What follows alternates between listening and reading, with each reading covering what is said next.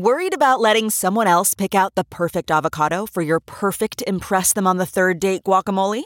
Well, good thing Instacart shoppers are as picky as you are. They find ripe avocados like it's their guac on the line. They are milk expiration date detectives. They bag eggs like the 12 precious pieces of cargo they are. So let Instacart shoppers overthink your groceries so that you can overthink what you'll wear on that third date. Download the Instacart app today to get free delivery on your first 3 orders, while supplies last. Minimum $10 per order. Additional terms apply. This podcast is brought to you by eHarmony, the dating app to find someone you can be yourself with. Why doesn't eHarmony allow copy and paste in first messages? Because you are unique, and your conversations should reflect that. eHarmony wants you to find someone who will get you. How are you going to know who gets you if people send you the same generic conversation starters they message everyone else? Conversations that actually help you get to know each other. Imagine that. Get who gets you on eHarmony. Sign up today.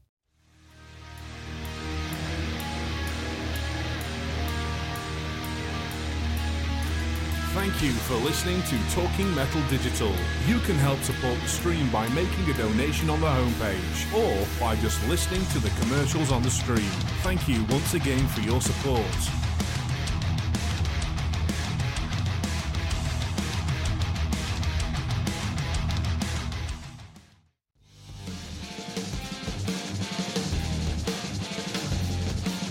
You're listening to the Talking Metal Podcast with your host, Mark Strigl, and special guest co-host, Victor M. Ruiz. iTunes #1 hard rock and metal podcast. I'm Bud Friendly. Now, here are your hosts, Mark and Victor.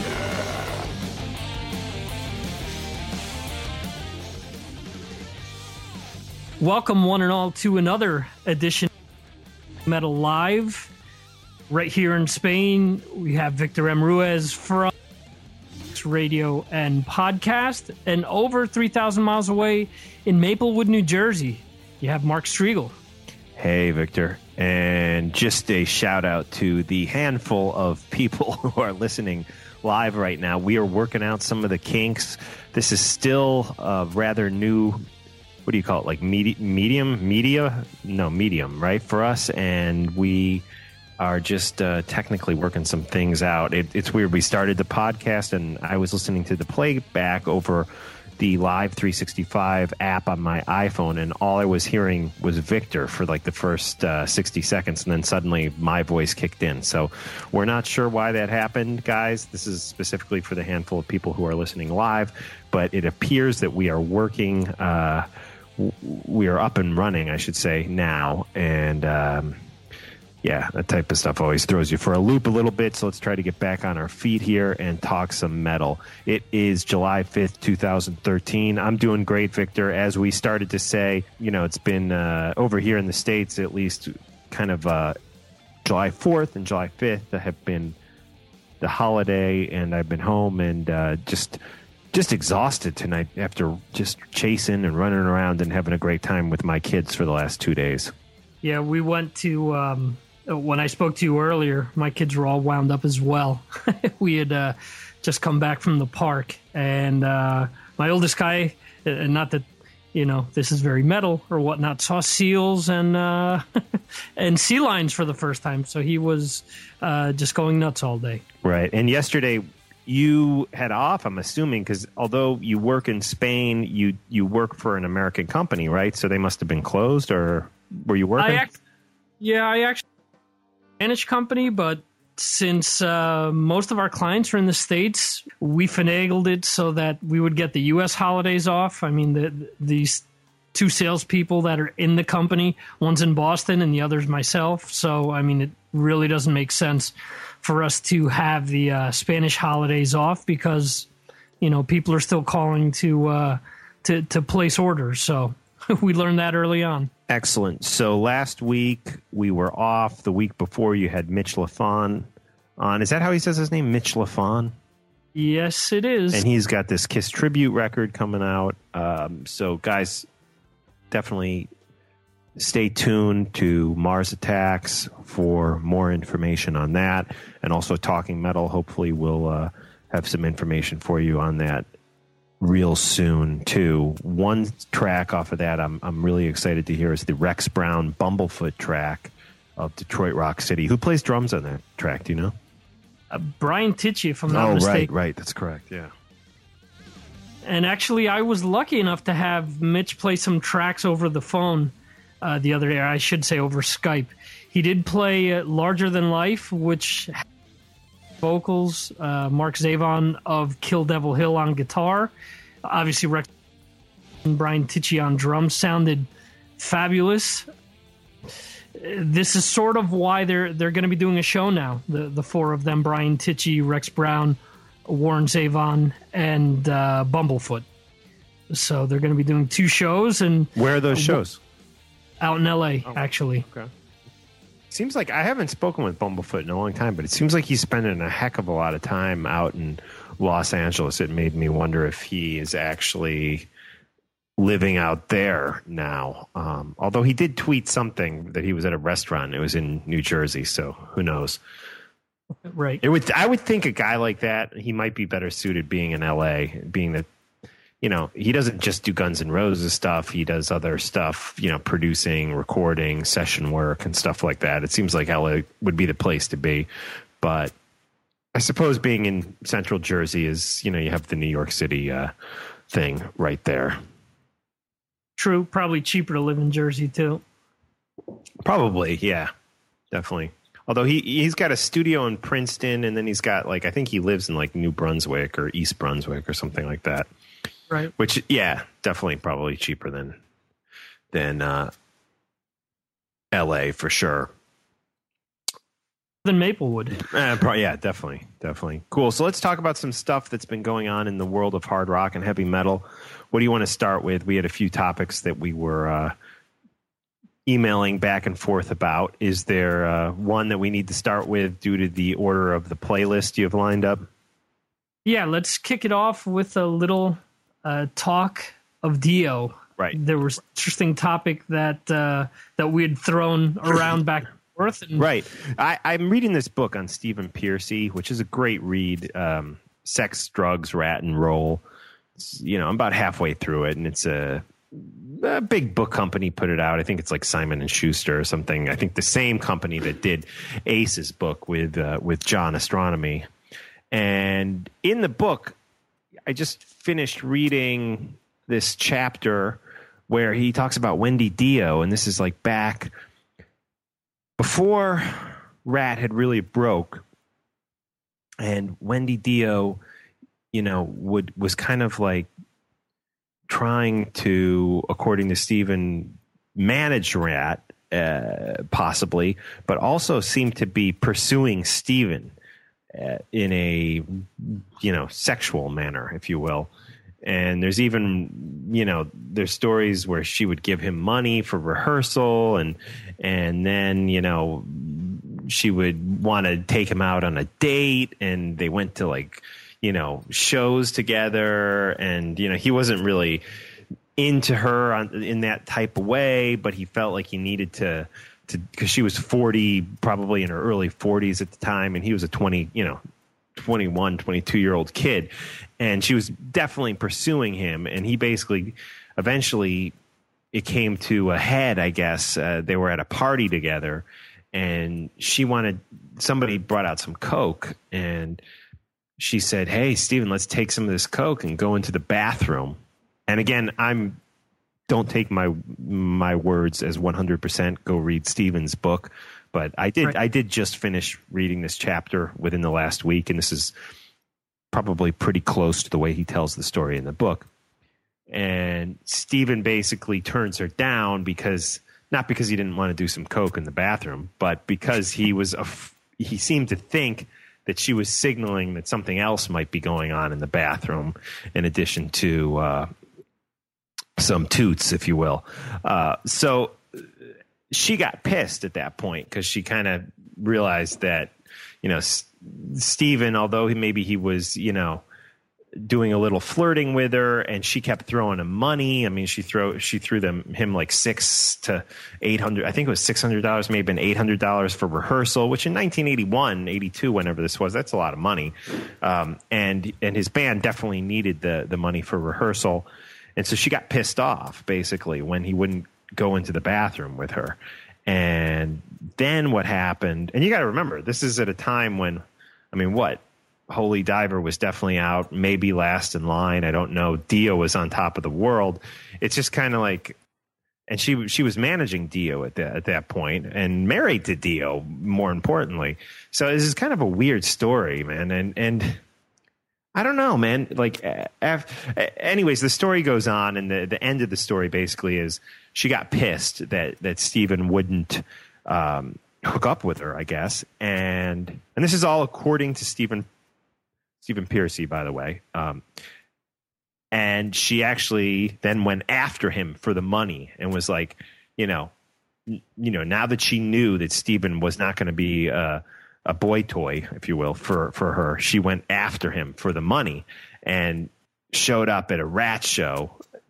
They were playing the clubs on the Sunset Strip, and basically right after the band came off the stage said, I want my $600 and I want it now. And there was a big thug bodyguard with her, and Steven refused to pay her. And then suddenly there was a big to-do with the rest of the band getting involved. And anyways, you got to read the book. It's a great book, a great read so far. And again, it's his side of things. But I just thought it was kind of a weird story, man. And I have to admit that some of the stuff that has happened since Dio's death, I've scratched my head a few times since he died, and I'm not the only one. I know there are other fans out there, but this kind of like led me on the path to start reading a little bit more about Wendy Dio, and I just don't like some of the things that I've read, and I wanted to get your opinion on it. I mean, as we were talking about earlier before we're quote unquote on air here, I mean, she got married really quickly after Dio died, which is another kind of just weird thing, and I mean, she's been pumping out stuff all the time. And one thing I fucking hate, I'll go on record saying it, is the Dio Twitter account is so fucking weird, man. I mean, it's almost like it's like he's tweeting or something. I mean, just the way it comes across, it's like it's his official account. But then it's like, stand up and shout, Dio loves you, and, all this stuff. And it's fucking weird, man. I don't know. And I can't help but thinking, isn't it just kind of odd that she's in control of the Dio image and legacy? And listen, I'm no dummy. I understand, Hendrix, they milked the vaults when he died. Michael Jackson, the same thing. That's just the way it works in the biz. But I don't know, something is even before I knew this story about her pursuing Stephen Pearcy, which maybe that story is nothing, even if it is true. Who knows? Maybe Dio had a girlfriend on the road or something at that time. And, I don't know. Well, what are your thoughts on Wendy Dio? Yeah, it's funny. One of the things that I mentioned to you on the phone before was how right before the end of the Talking Metal forums, someone had mentioned that they were sort of upset with how she was handling the Dio legacy, that there were like autographed Dio baseballs that, hand autographed. Yeah, I mean, by an autographed baseball. I mean, what the fuck is that? Because that's so tied into metal. I know that he was a big baseball fan, but, at the same time, Rob Dukes is a huge Rangers fan. Does that mean that they're going to be selling autographed Rangers fans on the Exodus site? It just doesn't make sense. For someone that's not even a hardcore fan, someone that, I don't know, it's just strange. I don't think the average fan is going to go out and buy a Dio baseball. Yeah. The one that was cool was that Live at Donington. Yeah, that's the double live thing. That's great. But, there's that David Rock Feinstein record that came out like right after he died with the Dio vocals on the one track. And I guess I don't have a problem with that. It's just, I don't know. We even interviewed David. He seemed like a nice guy. I guess he was Ronnie's cousin, who I think probably was fired from Elf before they actually kind of broke big, but he had been in Elf at one point. And actually, since having interviewed him, the more I've read about that situation is that, I think once Blackmore and some of the Deep Purple guys became interested in Elf, they kind of had Ronnie get rid of a lot of the people in the band, if I recall correctly. And I believe David Rock Feinstein, Ronnie's cousin, was one of those casualties. He then came back many years later with the Rods. And then, like this, right after Dio died, he had a solo record that came out that had, a track on it that Dio provided some vocals to. And I just feel like even like Vinny Appice with the Dio Disciples. I mean, it's funny because now Vinny is actually going to do some shows with them, but he had issue with the way stuff was being just pumped out there, and there was, sometimes I feel like it's almost better if there would have been a mourning period, and I just got the Magica reissue, which I don't know. Did that really need to be reissued? I mean, it's like, I don't know. I already had a slight weird feeling about the way things were being run. And I have to admit that the Stephen Pearcy thing just kind of took the weird feeling and it put a bad taste in my mouth. And I don't know Wendy Dio. I didn't know Ronnie James Dio. I met him once when I was 15 at a record store and in-store signing for the Intermission record in Melrose Park, Illinois. But I didn't know Ronnie James Dio. I don't know Wendy Dio. So who knows what their arrangement was, and maybe Dio would be perfectly fine with the way things are going on, being handled. I don't know. Who's to say? But for me, I've felt a little weird about things. I'm at his Twitter page right now. I mean, it's just like a lot of promotion. It's just, Dio Disciples are playing 2 shows in Canada, and vinyl, a sale in the Dio web store. Check it out. It's all, and just one, metal will never die. It's like, who's tweeting that? Metal will never die. It's the official official RJ Dio Twitter. I mean, Dio's dead. He's not saying that. It's like, I don't know. I just feel weird about it. The flip side there with Vinny, though, he's sort of put his tribute band together. They have Last in Line that's going to be out shortly. Original Dio lineup, except with Andrew Freeman on lead vocals. The funny thing is I guess they announced over a year ago that they're going to be doing shows, and I don't believe that they've done any shows yet.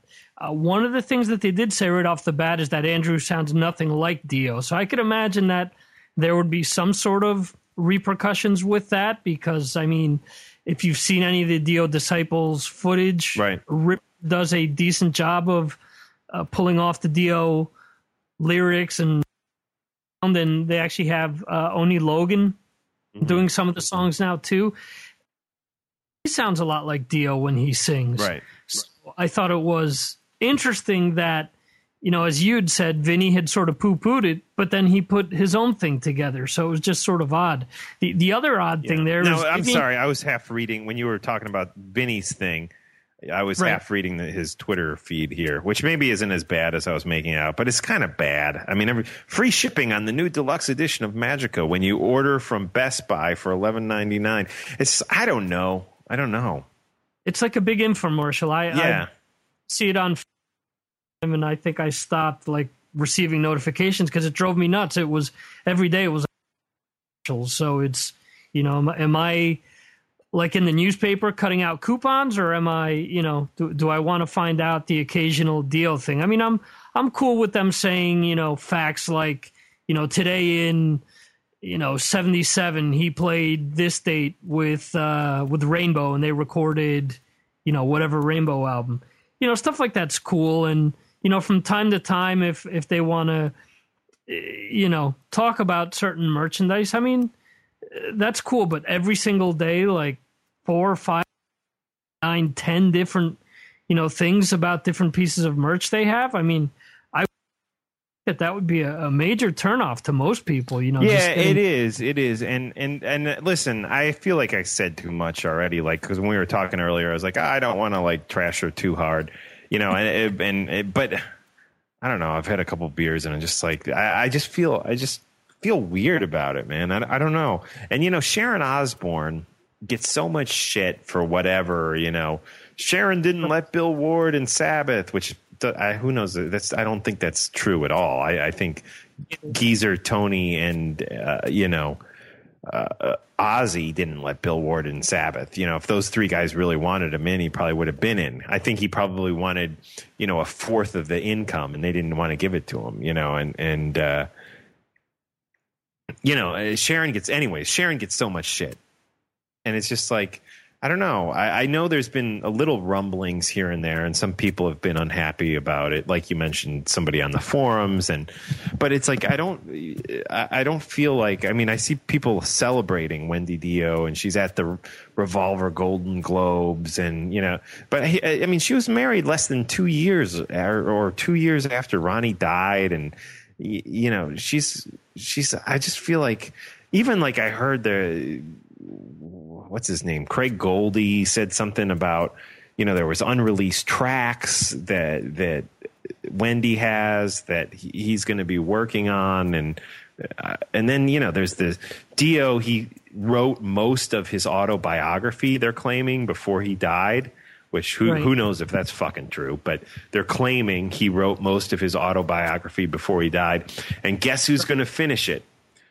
Wendy Dio, who apparently has had a boyfriend for, a long time and married the guy shortly after Dio died. And isn't that kind of weird that she's going to finish it? I mean, I almost don't want to read it now. It's like what is she going to go back and edit things to make, her look better or edit things in the book just for her benefit in some way? I think it's fucking weird, man. I don't know. I think the whole thing is weird. How she's controlling the Dio, I don't want to say legacy, but in a way, yes. She's like, handling all this, and she's not acting like, I'm not even going to say anymore, but I don't know. I'll say this: the Craig Goldie working on the unreleased Magica tracks, right? That to me scares the shit out of me, because, as you said before, I don't think that album was that strong, and they had, volumes 2 and 3 that he had worked on, right. And I mean, I bought this one box set that had an unreleased track called Electra on it, and supposedly, they weren't going to release it anywhere else. It was a special, tour edition, and if you purchased it, you got Ronnie's signature and blah blah blah. Cool. There's only 1,000 of these gonna be printed up, so I want one. And next thing you know, about a month or two ago, they reiterated that Craig Goldie and the remaining members of the band would be working on these tracks. And by the way, this track Electra is going to be included in there. And I was like, that sort of cheapens the whole thing when groups go out and do that. When they promise that something's going to be limited and that you're only going to get it here, and then all of a sudden, okay, well, it's going to be released to the mass public anyway. And I don't know. Again, do we need Magica volumes 2 and 3? Magica's 2 Magica 2 and 3. Like so. Is this gonna? Who the hell is gonna do the singing? Does it have he recorded vocals for it, or supposedly he has vocals already done that were done before he went back to Black Sabbath or Heaven and Hell, and he'd put it on. But didn't they say at one point the only like the last stuff from Dio was that David Rock Feinstein track and the Electra track that you were, what is it called? Was that what it's called? Electra? Yeah, I could have sworn there was talk of that. I don't know. It's just fucking weird, man. And so I don't know the Magica stuff. I don't know. I mean, I will say this in Craig Goldie's defense on a totally another topic. One of the best Dio albums is an album called Dream Evil, which Craig played on. It's just freaking great. Love that record. So much better than Magica, by the way.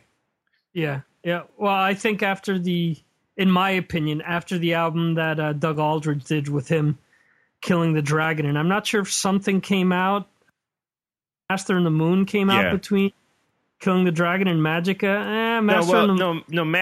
Magica came out. Master of the Moon was the last record. Okay. Yeah. Magica was like 90s era Dio. The 2004 release from Dio that was a very strong record in my opinion. That Jeff Pilson was on that record. Right. And I actually if you haven't heard the interview I did with Jeff, little plug here, go back to episode 419 of Talking Metal and check that out. But yeah, Magica, I'm trying to think exactly when that came out. I mean, there was the reissue recently, and Magica was like one of those kind of cult records. I mean, they called it a fan favorite, and 2000 is when Magica came out. So it was Magica, then Killing the Dragon, then Master of the Moon. Magica, definitely one of my least favorite Dio records. It's just, would have to agree. Yeah, it was just too long, and I don't know. I was just, it made me think, like, I almost felt sometimes he was trying to do like a concept like record, almost like a Queensryche type of thing or something. I don't know, but nonetheless, Dio has given us so much great music, and at least I think we ended with two real solid records from Dio, two amazing records. The Masters of the Moon record was just great, and also, of course, the Heaven and Hell record, The Devil You Know. Absolutely. Let's get into a Dio track, which actually features Jeff Pilson. I have to say that I'm a fan of all the work that he did with Dio, even the two much maligned early 90s albums. Strange Highways and Angry Machines, I think, are really cool. The title track off of Strange Highways, let's check this track out. It's a crazy world we live in, and I'm leaving it today for another institution where crazy people play. Every time I climbed a mountain and it turned into a hill, I promised me that I'd move on, and I will.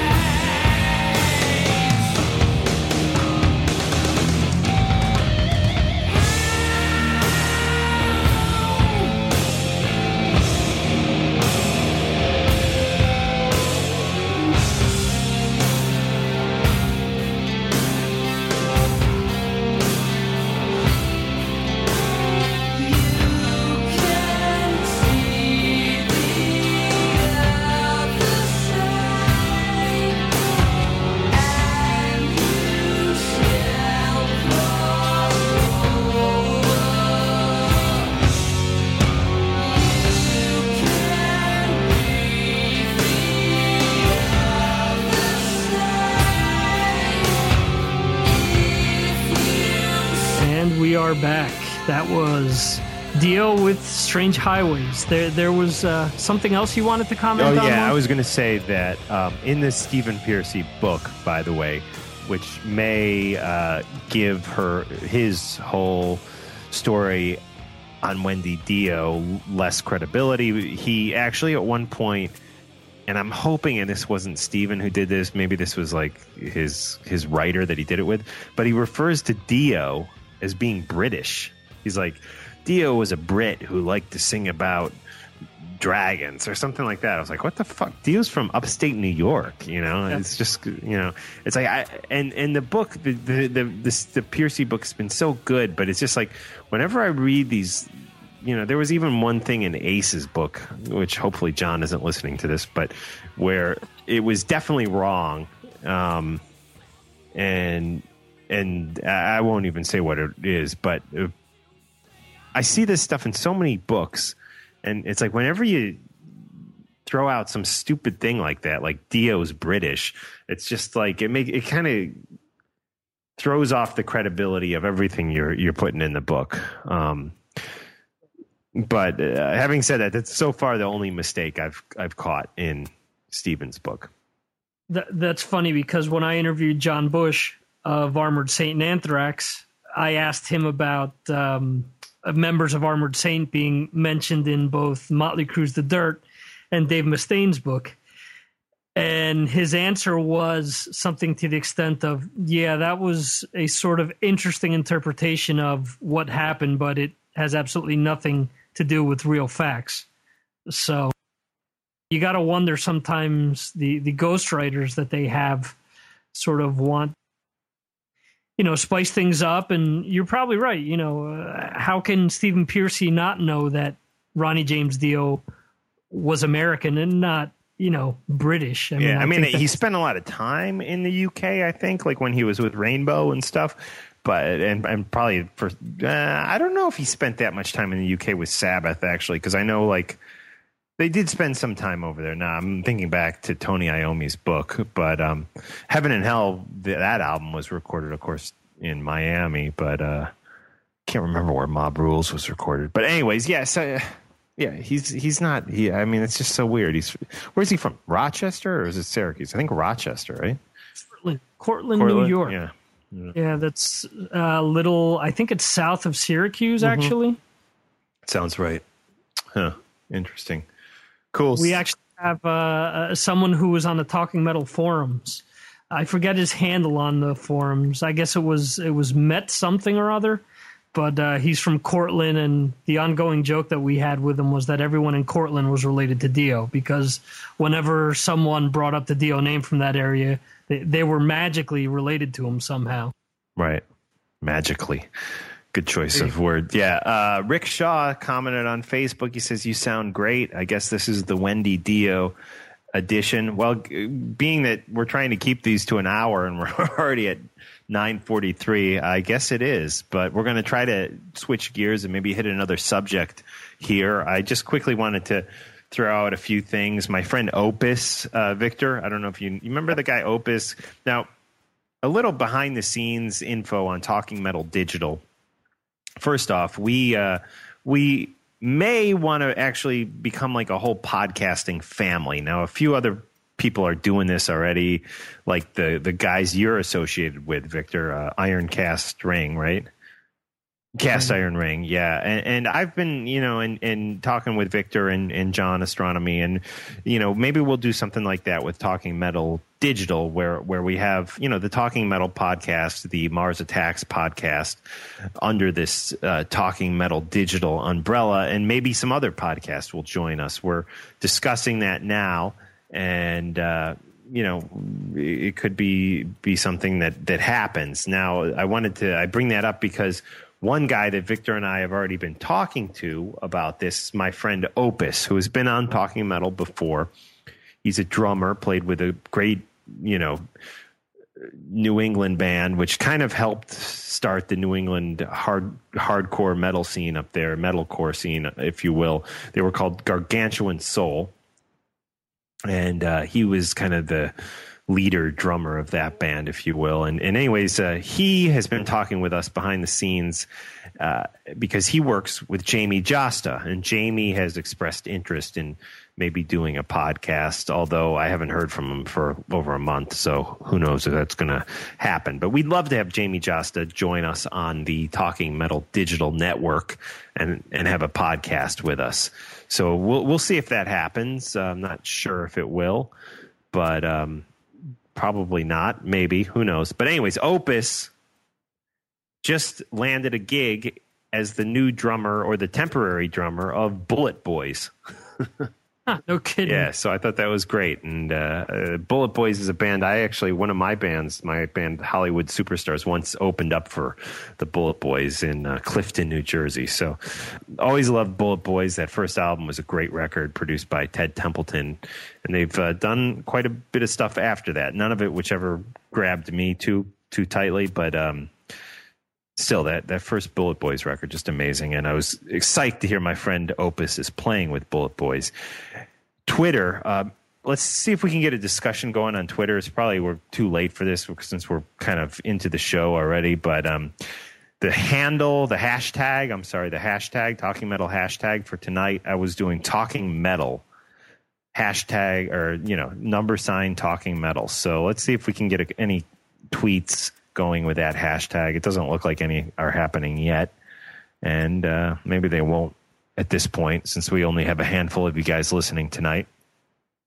And I wanted to mention, for Talking Metal, our PayPal donations were very, very low for June. I know money's tight sometimes, guys, but I'm spending a lot of money on the live stream and trying to get a home studio set up where I can take calls and do all sorts of podcasting from home.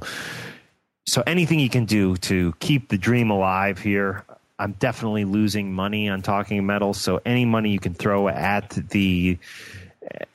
Talking Metal, at the belief that what we're doing here is something cool, I appreciate it. You can go to talkingmetal.com and use the PayPal donation to do that. There's Amazon links that you can use to do, just use those links to open your Amazon, and you can do a bunch of shopping on Amazon. The same goes for our Talking Metal links, where if you hear a song on, like the Dio song we played, you can go purchase that. If you're listening to the podcast version of this, you didn't hear the song in full. If you're listening to the live version, you did. But on the podcast version, we cut them down. That's because we want you to go to talkingmetal.com, use those links to open up your iTunes and buy the song, and we get a little kickback on that and any other thing you purchase while you're in iTunes after using our links to open iTunes. And the same goes for Victor and Mars Attacks, right? Absolutely, yeah. Links to iTunes. I've also set up an Amazon store so that after you listen to an episode, if you want to buy the albums that pertain to a specific episode, you just go to the link at the bottom of that specific post, and you'll see every single CD offered, every variation that Amazon offers within that specific store. I've also started to include signature models. We had Charlie D'Angelo of Arch Enemy and Spiritual Beggars on, and I posted a link to his. The likelihood of somebody buying, probably slim to none, but you never know. Right, definitely. Support not only our podcast, but any podcast that you're listening to and you love it, be it the Penn Jillette or, Adam Carolla podcast, or, Mars Attacks, or Talking Metal, or, Decibel Geek, or Rock and Roll Geek Show, or any of the podcasts that you enjoy. I listen to a Star Wars podcast sometimes, so, we all have different interests. We all listen to different shows, support. What I'm trying to say is show support for what you believe in. And most podcasts give you the avenue to do that. Some of the other podcasts I listen to are the Duncan Trussell Family Hour, Joey Diaz. I love his podcast, and so much great stuff to listen to. We're so fortunate to be in an age where we don't have to be force-fed stuff by, a handful of cable networks or radio stations. We can explore and really fine-tune our interests with all the different podcasts and, on-demand programming that's now available. That I would actually say is one of the, I actually work from home. So one of the negative things about working from home is that you don't have that, half hour, 2 hours commute to work where you actually can just turn a podcast on or listen to, some music. I sort of squeak it in at night when I can, when the kids are asleep. Right. But, the old commute for that. Yeah, definitely. Cool. And we are experiencing some dropout issues when you hear the podcast version of these shows, these live shows. That doesn't seem to be happening on the actual live stream. But when you go back and listen to them in podcast form, which is still how it appears most people are listening to what we're doing here on these Friday night live shows, there are some dropouts, and that has something to do, Victor thinks, with the, beer burp, with the Live 365 software, right, Victor? I believe so, because we're hearing the episodes, or at least the conversation without a problem.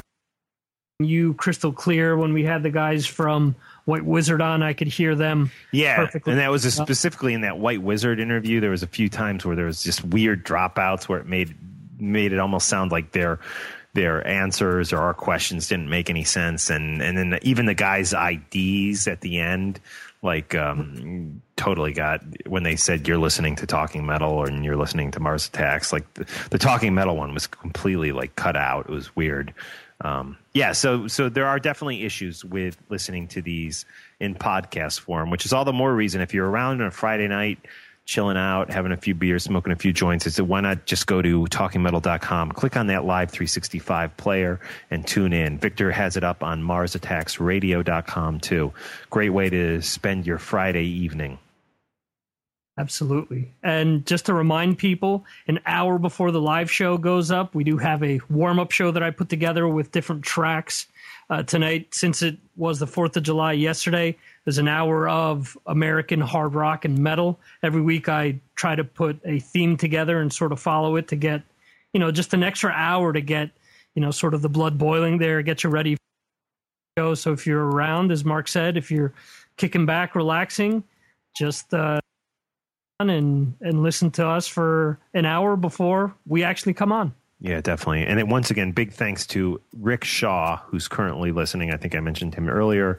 Trying to think. It looks like Dan Hart might be listening. Who else? I don't know. Just looking here. Todd Husick as well is checking in. Is he? Where is he checking in on? Yeah, on Twitter. Okay, cool. Hey, Todd. Yeah, Todd's great, man. He's a diehard, devoted guy. So thanks, guys, for tuning in to what we do. And thanks to all you podcast listeners, too, who are listening to this after the fact. So what do we got up next? What do you want to talk about? Queensryche?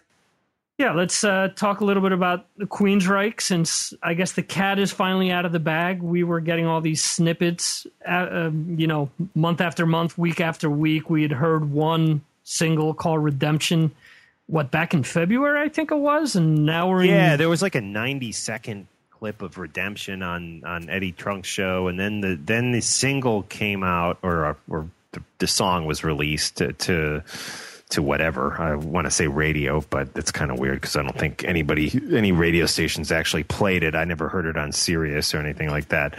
But the song Redemption was released in full. That was shortly after I interviewed them out in Englewood, New Jersey, and I know Eddie Trunk definitely played it on his Sirius show, but then we didn't hear much, and the album finally hit last week. It ended at, I think it was at 2023 on the Billboard charts. It was pretty not bad for a band that I guess has been a little bit out of the public eye, at least mainstream public eye. So it was cool to see them get a pretty good chart number with this record. And the main thing is they lost their singer, which is always tough for any band.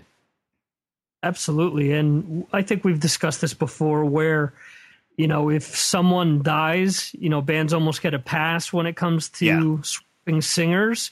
Totally. But maybe in the case of Queensryche, a lot of the fans felt that the band had died, quote unquote, because of the material they had been releasing. And I think it shows that the diehards really came out in droves and bought this album, because I don't believe that the last few albums, probably not since, Here in the Now Frontier, they probably haven't charted, Yeah, I don't know. I'd have to check, but it's interesting that it did seem like the fan base, when there was obviously the split between Jeff Tate and the rest of Queensryche, a lot of them seem to lean towards the Todd La Torre version of Queensryche. Maybe I'm off base on that. I don't know. I just know with our Talking Metal listeners, it seems like a lot of you guys, there was some real hateful comments that people left on Facebook, on our Facebook page, and even in emails to me and tweets to me about Jeff Tate, which, listen, I like Jeff Tate. The guy's voice is amazing. He's put out such great music. I'm a big fan of that 80s era Queensryche. I will admit that, after Empire, I kind of did lose interest in the band. Right. And I always continued to love, the EP through Empire. At some point went back, kind of got into Promised Land long after the fact. And I think that's a decent record too.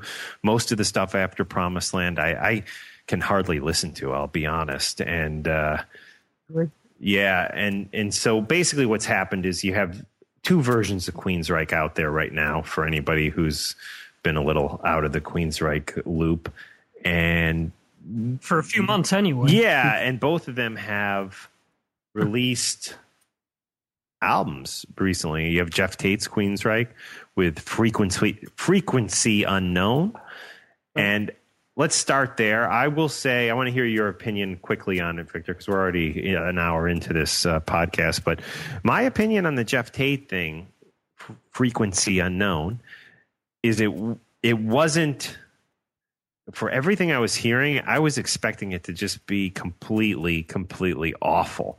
And that first track, what is it, Cold? I think it's pretty decent. I actually kind of like it. It in a way feels like a Jeff Tate solo track to me, which in some ways it is, because there's certain signature Queensryche sounds, like even the way Scott plays drums is just so unique, and it has so much personality, and you don't have that. So I don't know. I thought Cold was a pretty decent song, and the rest of the album, I guess, is mediocre, but it's not terrible, or is it? I listened to it for the first time last night. I listened to both albums, and you had said I was waiting for something that just absolutely sucked. And I can say the only thing that really sort of, turned me off was the covers of the old tracks that he did. Everything else, I mean, for better or worse, some of the tracks sound disjointed. There are some that, have sort of like a Zeppelin feel to it here and there because of the odd time signatures and whatnot. But it just seems like the album is sort of forced. I think that there are spots where the La Torre Queensryche maybe, I don't want to say falters, but there's certainly there are certain touches that I think Jeff Tate gives to the music that maybe the Queensryche version is sort of missing in some songs. But I do think that Jeff Tate is missing, as you're saying. This sounds totally like a solo album. It does sound heavier than anything that he's done. And for the fact of the matter, it sounds heavier than everything since Promised Land. Yeah. And Promised Land wasn't like a super heavy record, but at least I don't think it was. It was. Do you think? Yeah, but you're right. It is heavy, and I do think Jeff Tate wanted to be heavy because he didn't want people to be like, oh, he's doing pussy music, which he's been accused of in the past, and I think he wanted it to be hard and heavy and it's sad, actually, the whole thing, really, that it's come to this, because I know you only said you listened to him yesterday or today for the first time, but you got to give the Queensryche, the non-Jeff Tate version, a little time, because I listened to it the first time, and the first time I listened to that record on Spotify, actually, I thought, it's really good, and they've really captured the spirit of 80s era Queensryche. Everything from the harmony guitar leads to the sound effects, and I was really happy. I was like, wow, they've really gotten back to the spirit of what Queensryche is.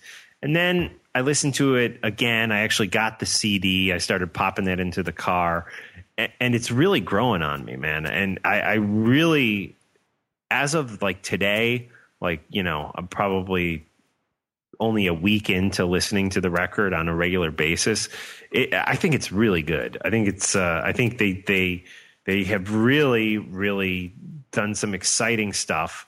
It's a progressive record. If you're looking for radio hooks or real quote unquote catchy songs, I don't think they're there. But that's okay, because they're solid songs. The sounds of what, to me, true Queensryche should be is finally back. And it's like the Mindcrime 2 record, I feel like they kind of tried to go there with that, but I don't know, there was something that was just flat about that record to me, And I really, really like this new Queensryche record, the just simply Queensryche. And if you buy the bonus edition of it, by the way, which is what I did, you get like a Queensryche patch, pins. Here's the patch. Victor and I are able to see each other. It's a small patch, but still a patch, and stickers and guitar pick and stuff. So it's kind of fun. Plus bonus tracks. You get live versions of Prophecy, Enforcer, and Queen of the Reich. And, you're right. Todd's voice is not Jeff's voice, but I still think it's working. And I think it's a great, great record. And it's definitely something that can't be digested in just one or two listens. You need to keep going back to it because it's solid. Some of the things that I almost wanted, just selfishly, is I wanted this Todd La Torre Queensryche record to be a retro record where there was a lot of that intricate guitar chord work as opposed to big down-tuned riffs. And you do get some of that on this record, but you do get a lot of the down-tuned riffs too, which kind of don't make it quite a retro record, which I don't think is what they were going for. Although there are parts of the record where you're like, oh my God, is this 80s era Queen? Are we in the 80s and with Queensryche again? But then they'll throw a big riff at you or a down-tuned riff, and you'll realize, no, we're not. And I'm not saying that's a bad thing. I'm just saying, it's not a retro record, and they are definitely taking Queensryche's 80s era spirit, and I think bringing it to current time, if you will, current days, if that makes any sense. Listen, I'm a couple beers in at this point. I'm just kind of rambling. Yeah, I agree with you. I mean, from what I heard, it's sort of a mix of, today, their legacy tracks per se. I do think that the album is a hell of a lot stronger than Tate version. I have no issue with Todd's voice. I think maybe the only thing that, and I should expound upon what I mentioned before, I think maybe the only thing that they're missing is maybe some of the melodies, where Jeff Tate just sort of has a certain way of doing melodies that fit perfect to what the band does. To me, for example, I could see that, but I will say, and I want to hear the rest of your thought, that the first couple times I listened to it, I had that exact thought, but now, having listened to it really probably 6 or 7 times, I'm really digging some of the songs, and I think the songs and the melodies are there. And we'll finish what you're going to say. I was just going to say, for example, I think Redemption is a really cool song, but the only thing that sort of throws me off is the chorus. The chorus just seems too like sugary and upbeat for me. That's just my opinion. Redemption is not one of my favorite songs on the record, to be honest. I don't mind it, but yeah, I can understand why you might say that. But and there's a lot of other songs on the record, like the one we're going to play in a minute, which I think are better than Redemption.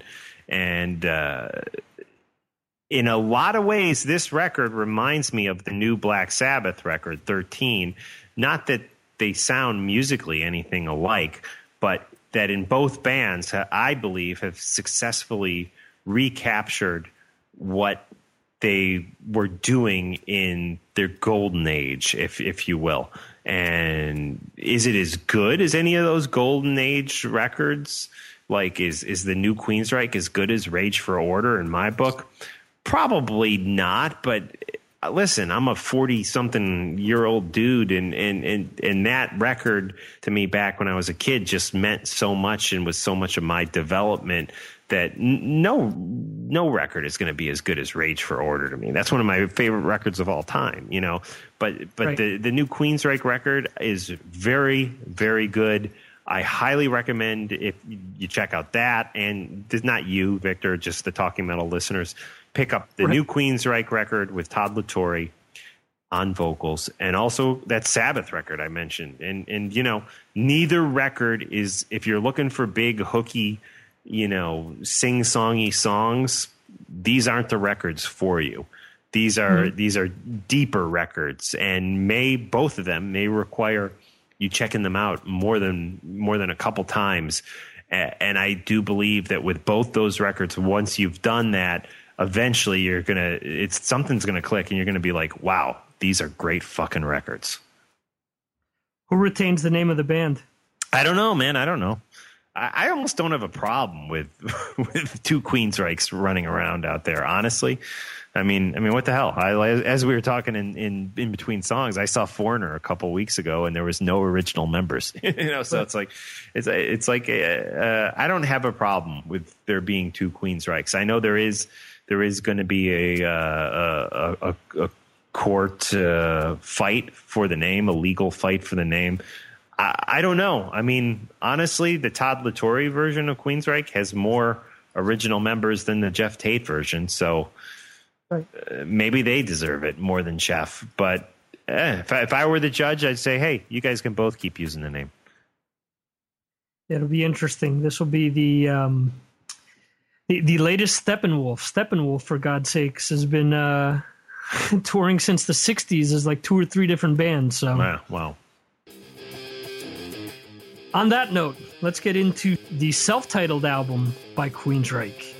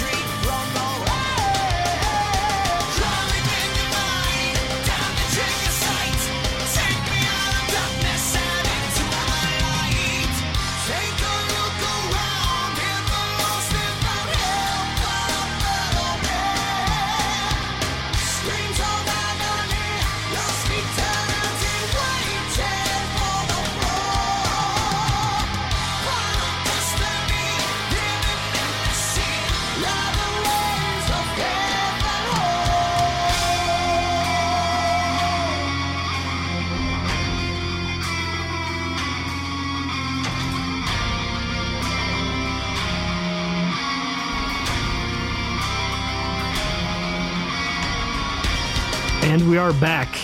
Interesting how, again, this Live 365 software is can be a pain in the ass sometimes, because when listening to the live shows, you'll hear me talk about the mic button sticking. Yeah, down for 5 seconds. You have to count another 5 seconds. I have to turn the volume down.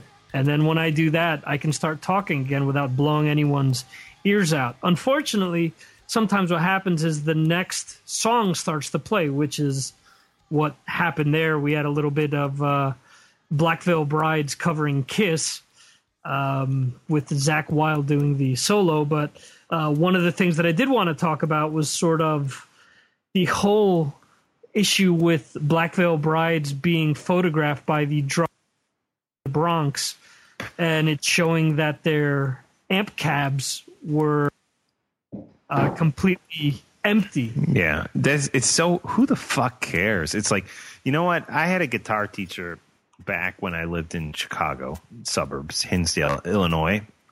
Tom Pecora, his name was. He played. I should dig some of his old music out and play it for you guys sometime.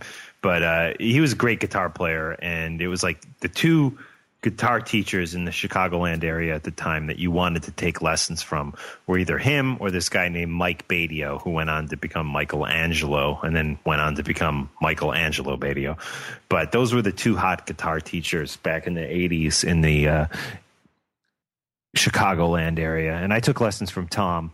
He did work like with bands when they'd come through town. And when ZZ Top came through town, on one of those 80s era ZZ Top tours, he swore to me that he was backstage and there was a little 10-watt Marshall sitting back there with a mic next to it. And, right. And that out on stage were all these, in the Rosemont Horizon were all these empty cabs, and Kiss has done that. Ask John Astronomy. Kiss has done that, empty cabs, and half the bands I go to see on stage, like I even was just at Muse, at the Prudential Center or Izod Arena or whatever the fuck they call it now, and I was looking at I was like, those look fucking fake, it's just like, so for sure, Black, why not? It's just like I think it's so childish that somebody's like trying to rat them out and it's showmanship, and who cares? The technology. Weezer tours, and they don't even freaking they bring what are those? What is it? Not is it called the Sans amp? What's that fucking thing they plug through? And they don't even play through amps. They just go into the PA. That's Weezer. It's like so. Who I think it's childish for somebody trying to like rat out Black Veil Brides, and honestly, who cares? That's my take on it. I will tell you that Kiss had fake cabs on stage. When we say cabs, we're talking about cabinets. They're generally 4x12 cabinets are what people run Marshall heads through, or Laney heads, or Mesa Boogie heads, or Bogner heads. That's what you're running your head through, and the head provides the power and the sound. It's what has the tubes, and it runs into a 4x12 cabinet, which musicians call cabs. That's my thing. Who really cares? What do you think? No, I agree. When I saw that it was the drummer Punks, I was like, this is the drummer for that fucking indie band that album out a few years ago, because no one was buying their regular albums. Yeah, it's one thing if you're exposing somebody for lip syncing or something like that, but who the fuck cares? These guys go out, they play, they rock, they do what they do. It's like, I think it's stupid. There's such a backlash with Black Veil Brides, and I think it's dumb. I'm not their biggest fan, and I can honestly say that there are other newer bands that I'm into more than them, but what they've done a lot of stuff through word of mouth and from busting their ass. A lot of older bands have done, and I think it's childish that a lot of younger bands or lesser exposed bands have come out and really talked about them in a negative way. I know that after they won the latest Golden God Awards, that the singer of Five Finger Death Punch was like, "Oh well, Black Veil Brides again, yuck," or something like that. And it's like, dude, seriously, you're in an established band that's actually, playing known festivals, and you're going to go out and call out another band because they you? Yeah, I mean, that's stupid. I've heard people call Black Veil Brides posers and other names, but it's just like, you know what? It's like 99% of these bands are freaking posers. It's like it's just like, you see the guys in pushing 50 or even older than 50 in some of these quote unquote thrash bands, and they're out there on stage with the fucking dye in their hair, and their hair plugs are showing, and and they're trying to look the part so freaking bad, and it's like they're they got the fucking tattoos and everything. They're just as much a poser as anybody else, and it's just like, but yet they're like, "Oh, Poison are a bunch of posers, Cinderella poser." And it's like, no, you're a fucking poser too, dude. Look at your fucking sleeved arm and your fucking wallet hanging from the chain, and your dyed goatee to cover up the grays. It's just like, I don't know. Yeah.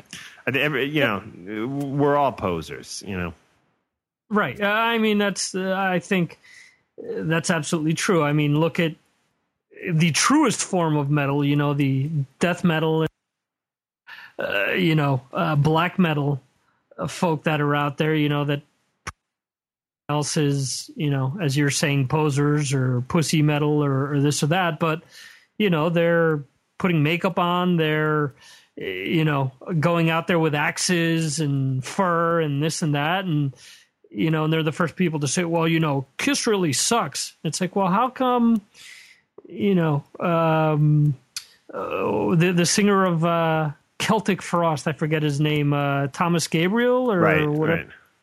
So you see pictures of him. The eyeliner. Eyeliner. He's got Kiss t-shirts and Iceman guitar because of Paul Stanley.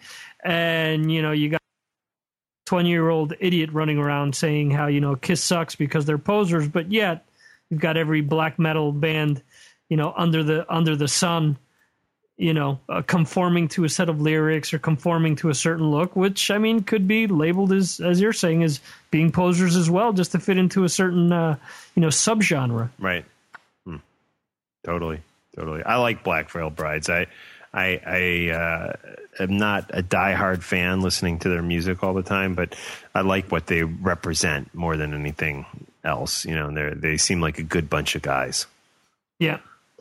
Oh, yeah. I know that, actually, LaFon mentioned this on the last show that he was on with me, that their singer, Andy, actually contacted, not him directly, but wrote his podcast, The Three Sides of the Coin, to say that he was a huge Kiss fan and that he really appreciated what they were doing. So it goes to show that, they haven't lost touch with, being fans or, as I mentioned before, going out and breaking a sweat to, entertain people. Cool. Definitely. I like Andy a lot. Definitely. Cool. Well, let's wrap it up, man. I gotta run. It's 10:20 here on the East Coast. It's probably the sun's coming up over there in Spain. No, actually the sun, funny enough, the sun goes down at around 10:30 and doesn't come up about 8 o'clock-ish. So, really? Wow. Oh, that's interesting. Yeah, it's 4:20 in the morning. No swim lessons tomorrow, so no problem. Wow. Okay. All right. Cool. Well, guys, support what Victor does by visiting MarsAttacksRadio.com. You can also check him out as part of the Cast Iron Ring, right? Yep, that's it. Where can people find out about Cast Iron Ring? CastIronRing.com. You'll find out about all the other cool shows that are associated with the Casting Network. Definitely, and Victor is also part of Talking Metal Digital, so we're going to have more info coming on Talking Metal Digital to you guys soon. In the meantime, check out our Facebook page. It is Talking Metal Digital, facebook.com, Talking Metal Digital. Give it a like and stay tuned for more announcements from Talking Metal Digital. Absolutely. So we're going to end things here with little Black Veil Brides then. It is their cover of Unholy featuring Zakk Wylde on lead guitar. Thanks to everyone for listening, and we'll see you again on Talking Metal Live at hopefully next week. We'll see. Yeah, we'll see. Yeah, hopefully next week. Yeah, and guys, I don't know. I mean, with this Talking Metal Digital thing, you know, a lot of you always expect John to be on Talking Metal, and I do understand that. So who knows? Maybe this thing Victor and I are doing on Friday nights may evolve into just a brand new, whole separate podcast. Let me know what you think about that. I'd love to hear your opinions on it. Send me an email at talkingmetal@yahoo.com or leave us a comment on the Talking Metal Digital Facebook page. And I do want to add that in no way, shape, or form am I trying to replace John. If anyone out there is thinking that, I mean, I love John, and if it wasn't for John, I wouldn't be doing this. So I'm just sort of keeping the seat warm on Friday nights here. And as Mark said, you know, it would be cool to do something else that would be apart from it. But, you know, you guys need to want it as well. Absolutely. And thanks to you, handful of people who were listening to, actually more than a handful of people. We got a pretty good turnout tonight in the live listener category. So thanks to all you guys. We mentioned a few of you. I don't know who the other mystery listeners are, but big shout out to you guys, and thanks again. And come back and join us next Friday, 9 p.m., or most likely next Friday. We'll see. All right. Little Black Veil Brides, right, Victor? That's it.